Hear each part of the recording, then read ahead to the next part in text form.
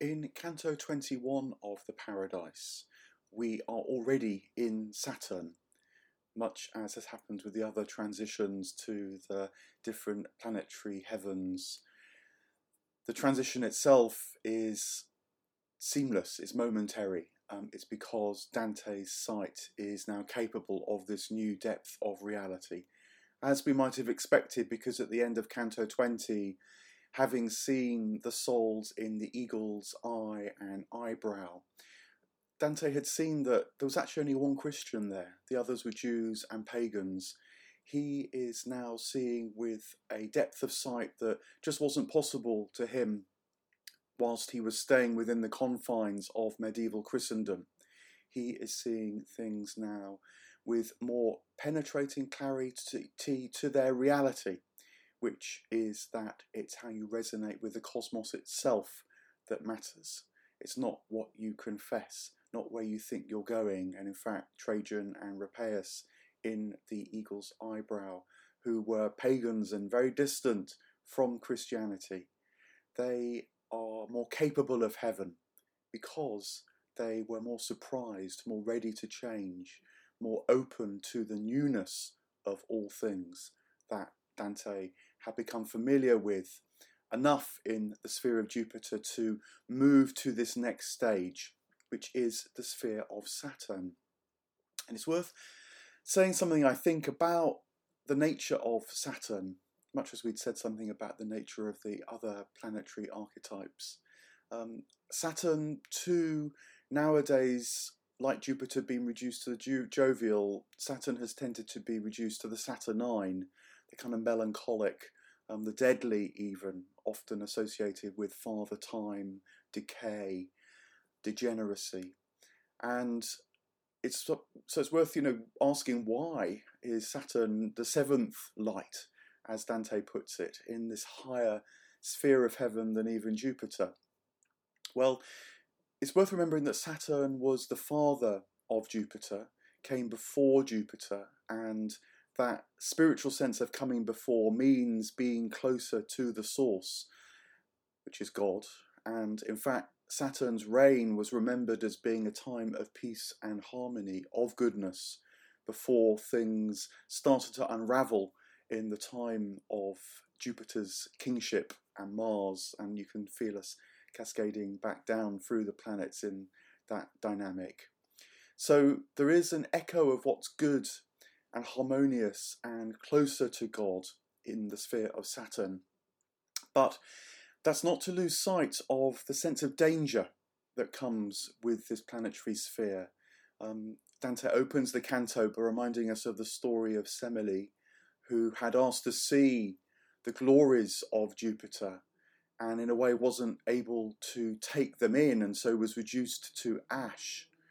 And Beatrice actually reminds Dante that you can see too much of God too soon. The fear of the Lord is a terrible thing. And in fact, Beatrice doesn't smile at the beginning of this canto, and this heaven is quiet. The glory of this dimension is withheld from Dante so that it doesn't turn him to ash too soon. He must become more capable of it. He must embark upon the transition into this reality, even as he's now at the cusp of being able to grasp it. And I think what this means in terms of spiritual truths is that if you become too identified with the divine too soon, if you open yourself to the divine in a dangerous or foolhardy way, it does risk undoing you. It does risk blasting you like a thunderbolt might strike a tree, which is another analogy that Dante the poet uses at the beginning of this canto. It's what Jung called ego inflation, when you can't tell the difference between your own self and the divine self. And I think conspiracy theories, which are so prevalent nowadays, have got caught up in this dangerous side of Saturn. There's the conspiracy theory, which, as my friend Jules Evans has pointed out, can be too quick a rush to the sense that in an instant everything's going to become light, everything's going to become love. The shadow side gets pulled in those seemingly good visions, and before you know what's what, abuse or damage is being done to the followers of these sellers, these peddlers of heavenly light. Conversely, the conspiracy theories can grow dark right from the get-go and imagine all sorts of strange forces controlling and manipulating the world. And this is the David Icke tendency. And that too, I think, is being overcome by the shadow, which is confused with the divine light because the divine light can't be understood.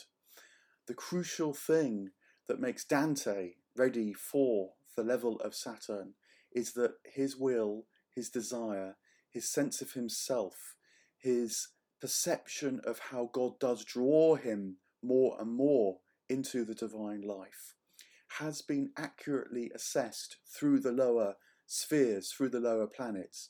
You remember that in the moon, it was all chop and change, like the moon's phases, and with the souls that he met there, they couldn't really hold it together for all that their intentions were good. In Mercury, it was a bit more tricksterish. You knew there was a way of trying to bring seeming contradictions together, but it was quite difficult to see that.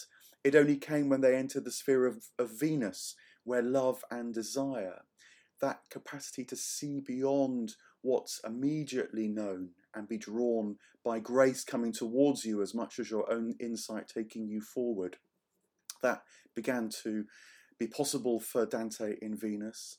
And then in Mars, we've got the sense in which actually a dying to yourself is the crucial step towards letting in more of divine life, realizing that life is actually situated outside yourself, and you as an individual must resonate with that life which is outside yourself. You must be able to kiss the joy as it flies, in Blake's phrase. That's what Dante managed to see and absorb and become capable of himself in the sphere of Mars, which took him to Jupiter and to this sense of the deeper mystery and order of God, which is there not to confound, although it does confound to those not capable of it, but to draw more deeply into, which is what he had seen through the sphere of Jupiter. And so now here in the sphere of Saturn, he's going to learn how the light of the human individual is a receptacle for the divine light. And when that receptacle is ready and capable of the divine light, it can indeed shine with it. It can smile fully, as Beatrice doesn't quite do yet. But the receptacle must be made ready, otherwise it will be shattered into all sorts of distortions, and the shadow side of Saturn will come out, rather than Saturn as the transitional planet into the fullness of God's presence, which is what happens when Dante leaves the planetary spheres. But that's yet to come. For now, Dante must become able to keep the sense of himself whilst opening more and more to the divine life in Saturn. And this is one of the cantos where he deeply trusts Beatrice. He has to rely on Beatrice as a guide in order to find his way into the subtleties of this celestial balance. And what Beatrice tells him first of all, he's gazing at her, he's still very cognizant of the beauty of her face, even though she's holding back the dazzle of her smile in the sphere of Saturn. What she tells him first is to now look at the sphere around them, not just at her face, and that means shaping his inner mirror to become capable of taking in the light of Saturn. It's as much a psychological turning away from her as anything physical that she's fostering in him. I think it's like saying, sort of take a step towards this greater light and watch in yourself what's happening. Watch for the moments when it feels like it might overwhelm, but turn towards it in this with these qualities of faith, hope and love, of humility, letting it work on you, letting it in, as much as trying to say, well, certainly not trying to say, I've got it, I possessed it, I'm here now. It's like finding your way gently through a new terrain where you realise you've got to work and understand the terrain in order to find your way through it. You've got to be receptive to it as much as keep the sense that you're taking your step by step further through it. And so Dante does, and what he sees materializing before him is a golden ladder. It's reminiscent, of course, of Jacob's ladder. It's this ladder which is beginning to signal that here in the sphere of Saturn, Dante will be leaving behind that which is even at the far edges of mortal understanding to enter a new perception and awareness of the divine presence, the ladder that leads out of the planetary spheres through the fixed stars and into the Empyrean itself. It's a stepping away from usual consciousness, but not so as to be blasted by the different consciousness, by the alternative states of mind. This is not a trip, and this is not one that shreds your mind like a psychedelic trip. That's what can happen if you rush too far up the ladder. But Dante is going to learn how to climb that ladder himself. And so the first step is to turn around and just see it, to contemplate it, to absorb what it means. And what he sees, first of all, are many, many golden lights that assemble around the ladder. And it reminds him a bit like flocking crows early in the morning. Some sit still as they let their wings absorb the sunlight. Some circle up into the air momentarily, then come back down again as they absorb the warmth. Others seem to fly away on their own and then come back again, too, taking in the sun's early rays, the sun's light. And the image, I think, speaks of how you've got to find your own individual way into absorbing this deeper heat and becoming more familiar with this source that's appearing over the horizon now for Dante. Some will just be able to sit still, like maybe a hermit, and take it in. Others will need to move between different realms, perhaps back into the usual world before they come back into this more divine presence. Some will have to do things in life, practical things, and then come back to absorbing being itself, move between who they are as mortals and who they are as divine souls. There's a sense of the dynamic within the individual person that I think this flock of crows image prompts in my mind, at least, and makes me, it's a kind of reassurance, I think, to Dante that finding his own way is precisely what he must do. He mustn't feel he's suddenly got to be in the divine presence. He mustn't get ahead of himself. He must learn to walk before he can, ascend up the ladder, if not run up the ladder. And what happens next is that he notices one of these lights coming more closely towards him. It's the light that has been sent to him that's moving towards Dante to be his teacher in this sphere. By its own generosity, it wants to draw Dante into this light. And, as people will tell you, a crucial part of moving to these higher states of consciousness is being able to welcome whatever approaches, for all the difficulty it might seem to bring to you, for all the letting go that it might be inviting you to foster. And Dante, still following the guidance of Beatrice, tells us that he remains silent. He doesn't want to speak too quickly. He doesn't want to get ahead of himself. But Beatrice tells him to release his deepest desire. And telepathically, she understands this. They all share this sight of the one divine mind, and so can see reflected and echoed the thing that's precise and appropriate for this moment. And so she's able to see Dante's deep desire.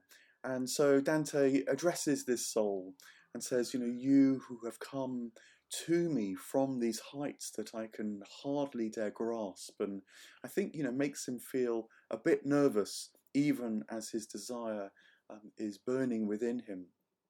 What have you to tell me? And the soul first affirms that Beatrice doesn't smile, there's no music, and the glory in this place is on the other side of a veil of silence, in a way intensifying its presence even as it's held back all the more, because it's that much nearer to the eternal source, which this soul in fact can enjoy. It's descended the ladder in order to be with Dante and prepare him to climb the ladder. And Dante's intrigued. Remember, he's got predestination on his mind from at the end of Jupiter. And whilst he had learned there that predestination has this anagogic sense of drawing us more into the mysteries of God because we can become capable of those mysteries, he still is in this process of becoming so capable. And so he asks the soul in front of him again, how is it that you are able to absorb this divine light in this very high domain when others weren't on their earthly mortal pilgrimage, at least? And once they're in heaven, souls do become capable of the Empyrean, but he is in this mortal domain even as he's in these immortal realms, and so he's interested in earthly life, and that is the life he's still leading. And so he asks the soul, how come some seem to achieve much spiritually during their mortal lives when others don't? And what the soul tells him is first of all displayed, because the soul starts to spin. It starts to spin like a millstone, but it's one that as it spins faster and faster and faster, symbolic of becoming more and more and more, showing, presenting the divine dynamic to Dante right in front of him. It glows more and more, it becomes brighter and brighter. And I think this is a kind of demonstration to Dante of how hard, in fact, it is for human beings to bear the fullness of God's presence, even as it's our calling and desire and will and destiny to do so. And this soul then explains in words how it is that he became a contemplative, how it became that even in his mortal life, he became able to shine with the light of Saturn, and bring the light of the Empyrean even into the earthly realm. And I want to read the words as Mark Muser translates them because they're so beautifully put. Mark Muser says, "A ray of God's light focuses on me and penetrates the light enwombing me, whose force once joined to that of my own sight, lifts me above myself until I see the primal source from which such might is milked." So what this gives you is this sense that the soul in his life had become capable of polishing his own light to such a delicate degree without become identified with it, but seeing that its light could become a receptacle of the divine light. And so the light which enwombed him, which made him a human being, breathed on by the divine light and breath, could take in the divine milk, and be fostered and nourished and flourish through that taking in, rather than being blasted and overwhelmed by too rich a food. This soul is going to turn out, hasn't revealed himself yet. That's often Dante's trick, doesn't provide the name of the soul until we've got a sense of who this person is in their inner life. I don't want to rush too quickly to think, oh, we've got them. But this soul is going to be a hermit. And I think the point about the life of the hermit is that if you too quickly rush to the cave, live the ascetic life, deny yourself material comforts, you will destroy your life. It will become a life of suffering and of negative penance, masochistic, even sadistic. You need first to have become attuned to the spiritual goal of the ascetic life, so that these deprivations actually become a joy, because they free your desire to align more and more with spiritual things, rather than becoming a kind of punishment on your material self, as if somehow that must be repressed, subjugated, in order to get to spiritual truth. That's completely the wrong attitude. That's the shadow side of Saturn. It's quite the opposite. Material life must be moved through, its fullness must be seen, its joys and delights must be understood as transmitting even more delight and pleasure and joy, which is the spiritual life. And so this soul had let the light which enwombs it in its mortal life become transparent and capable of the divine light, which gave it its enwombing light to start with. And so that ray of God's light could penetrate its own soul and fill out, complete, even its human life during its mortal life. So the soul explains these things, but then adds a warning and says, look, what I'm really talking about can only be directly known. It can't be explained. And whilst you'll tell of these things when you return to earth, the soul says, you must also tell people not to feel that they can achieve this, not to feel that they can bring it about in their lives. They will destroy their lives if they're not careful, because these are mysteries which even the seraph closest to God's throne in the highest empyrean doesn't fully understand. It just knows. It has been transformed and moved beyond the capacity to explain. That's what proximity to divine life is really like. The minute you try to explain it, you get caught up in paradoxes. But is it like this? But what does that mean? Surely it's not something else. The soul warns Dante about rushing too quickly into the sphere of Saturn, even as he himself stands there.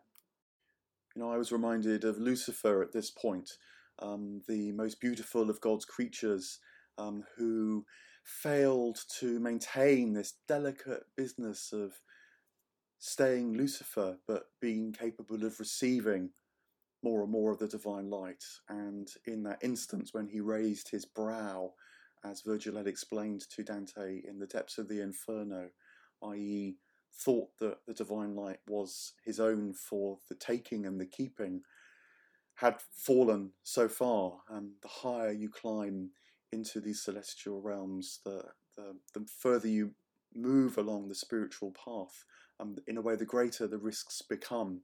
And so more delicate becomes the task of receiving God's light.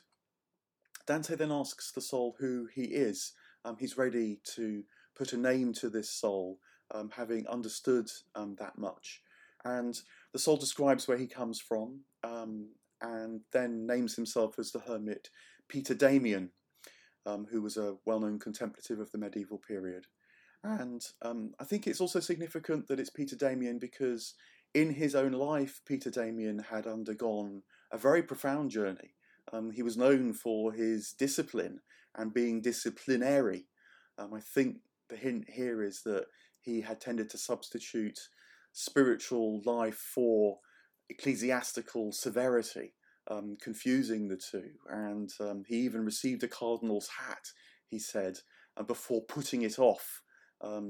That was the wrong kind of glory. And it's then that he entered the hermitage and actually learnt what true receptivity, true elevation was about, which is why he can communicate some of that, at least, to Dante here. And the canto ends with yet another condemnation of the church, that precisely it has got utterly confused about what is divine glory. It's mistaken that for earthly glory. He talks about cardinals walking around with their retinues, needing all sorts of material support to live their powerful lives, and they've completely forgotten that it's divine grace that can support their life, that power is not about discipline, it's not about dictating, it's not about saying what's true and what's false, it's not about selling people their place in heaven by priestly blessings and papish jubilees, even, as Dante had described to us in Purgatory.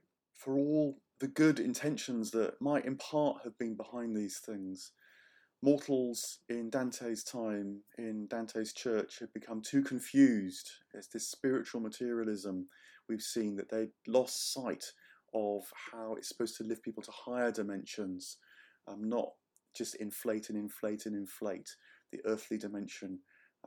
My sense is, again, much like conspiracy theories, that very often happens here in the 21st century and the way that Christianity is presented too.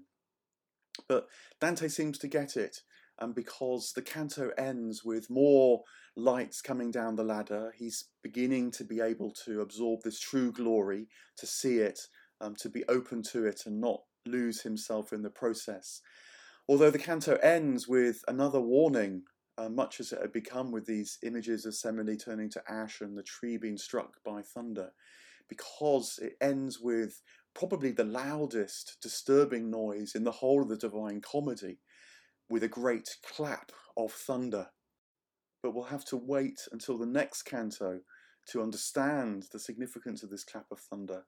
Dante the poet, in the very way that he divides these cantos up, giving us a moment to pause and ask ourselves whether we are really capable of understanding what it might be about.